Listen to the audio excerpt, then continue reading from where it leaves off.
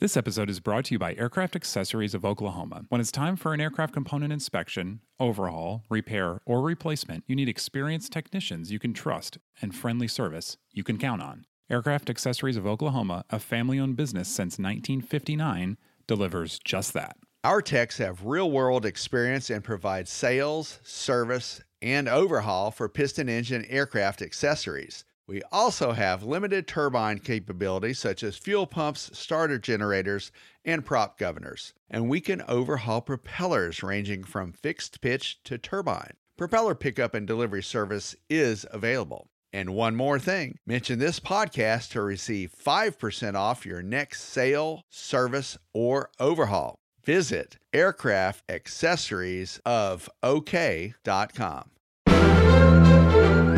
AOPA presents Never Again, true pilot stories from the world of general aviation.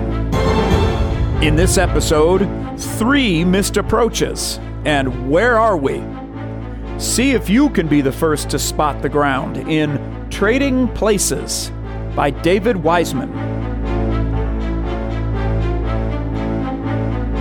In November 1986, my father and I, along with 2 family friends and their dog, embarked on our annual trip to my grandmother's house for Thanksgiving in my father's 1964 Cessna 182. The weather forecast for the trip was marginal VFR to IFR. My father was instrument rated, and the airplane was marginally equipped, with no autopilot and no HSI. I held a private certificate with about 450 hours and was an aspiring instrument pilot, i.e., no training yet. We elected to have me sit in the left seat to gain some actual instrument experience, thinking that, if required, my father could make an instrument approach from the right seat.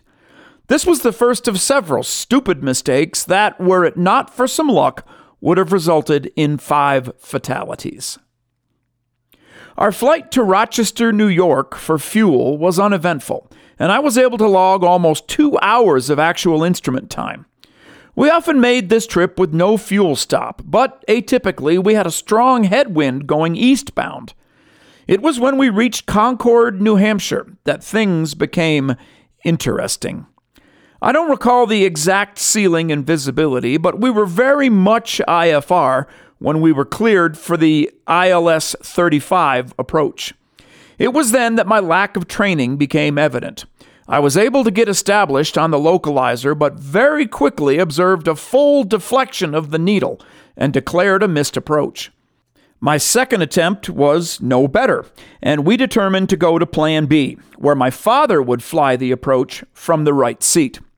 This was not a good time to discover how difficult it is to complete an ILS from the right seat, and my father also went missed. We discussed our predicament and agreed that our safest option was to fly to Albany, New York, where we determined we could utilize an airport surveillance radar approach. I had flown several during my primary training and felt confident that with the excellent help of approach control, we would soon be on the ground. Our progress to Albany was much slower than expected. We'd been flying for more than an hour on what should have been a 75-minute flight, and were still a good distance out. Thinking I might improve our timing with a more direct routing, I requested direct to Albany from the controller, stating that we were minimum fuel. He asked how much fuel on board.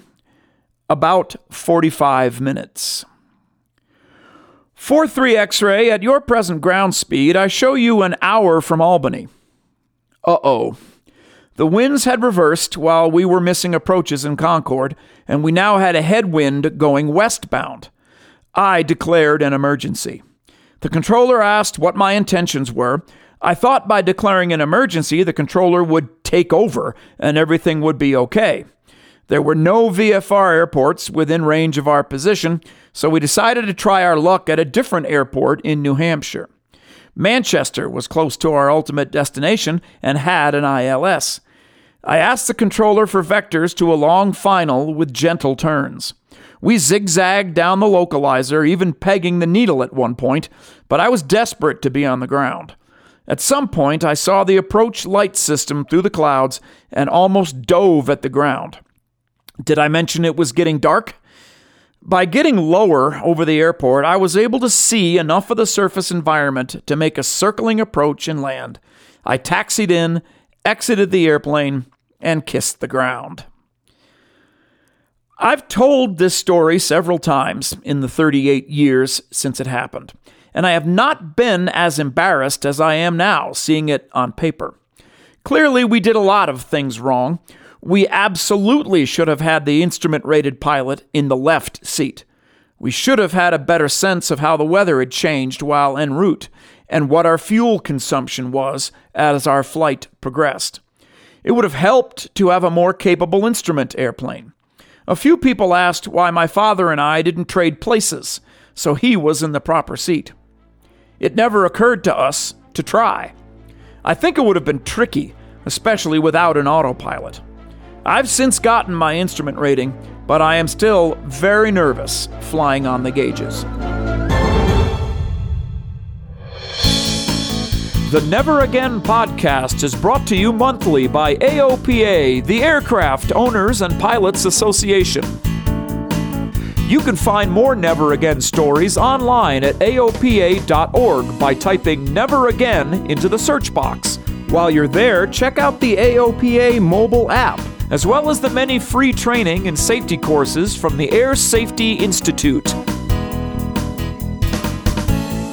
Find all of this and more at AOPA.org. The Never Again podcast is produced by Royce Earl. Thanks for listening. Fly safely.